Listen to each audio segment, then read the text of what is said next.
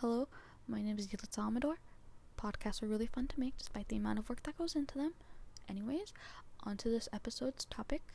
As a part of my English course's monster curriculum this semester, we were told to pick a book that has a monster. And the monster did not have a clear set of rules of what it should be or what it had to be. We were just expected to look for the era it was set in, what it represents, and what it says about our society and culture. So, I chose the book The Girls by Emma Cline. It follows the story of Evie Boyd and her encounter with the cult that leads her wanting to join and partake in a murder inspired by the Manson family. The story is a recollection of flashbacks and her speaking as a current adult. It is a bit tricky to follow along, but it gets easier as the plot progresses. The era it is set in is the 70s, a time where the civil rights movement and women's rights movement were at an all-time high.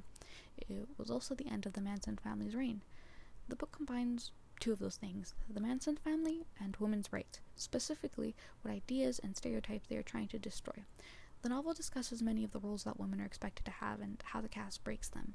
For example, when a new guy comes to the ranch, Evie does not notice him at all like the other girls do. They all flock to him, but Evie decides to stay back.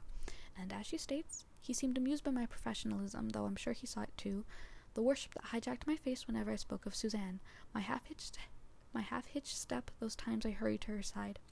Maybe it confused him not to be the focus of all that desire, but he was a handsome boy, used to the attention of girls. Now this quote occurs after she does not idolize men, and how the traditional roles are switched up because of the era which the book is set in. Many thought that the woman's purpose was to idolize the men. In fact, the novel's central focus is how a young impressionable girl joined a cult because she saw a woman having everything she wanted. Now, on to who the monster is. There are two monsters in this book. There is Russell, the one who is the leader of the ranch, the cult, and the one who many of the girls idolize. And then there is Suzanne, the one who Evie idolizes. And both of these characters are monsters in their own regards. However, I believe Suzanne to be the bigger monster between the two, from the eyes of our main character. Evie views Suzanne to be a saint and a mother figure as soon as she sees her, and she idolizes her, and she's drawn to Suzanne because she represents the mother that she never had.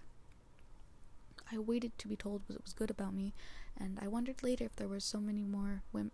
I later wonder why there were so many more women than men at the ranch. All that time I had spent writing myself, the articles that taught me life was really just a waiting room until somebody noticed you.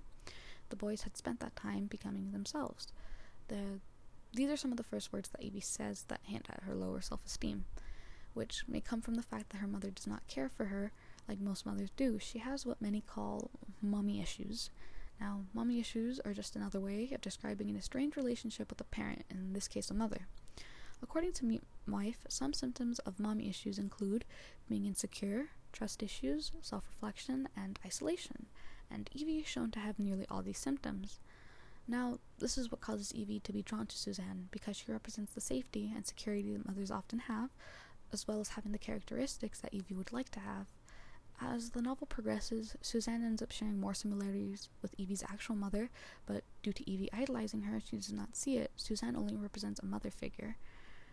Not only represents a mother figure, but also a dwindling hope for escape, because no matter what Evie did, and regardless of how hard she tried, Evie was never going to seek true refuge with Suzanne and the other girls, because much like her home life, she was destined to stay the same way, despite all the people who may come into her life. Now, the warnings that appear because of this monster is how easy it could be for teenagers to become easily impressionable and find shelter in another person or activity when they don't have any parental care. But it doesn't just have to be teenagers. It could be someone who feels lonely and wants to belong somewhere. This could lead to people being more afraid of being lonely and cause an increase of people to do things they may regret. It could also be a warning when people decide to act on hidden urges. Stephen King once said that, I think we're all mentally ill. Those of us outside the asylums, only hide it a little better, and maybe not all that much better after all. I believe that some of what he was trying to say is that we all have an urge to do certain things, and I bring this quote up to discuss how many can hide their personality or intentions better than others. Now, this goes for both the characters, as seen with Suzanne and Evie, after Evie realizes that Suzanne may not be who she thought she was, and also the cultural fear of giving into one's emotions and believing somebody is a safe haven for the wrong intentions. Once again, thank you for listening to my podcast. I hope you have a wonderful day. Thank you for listening.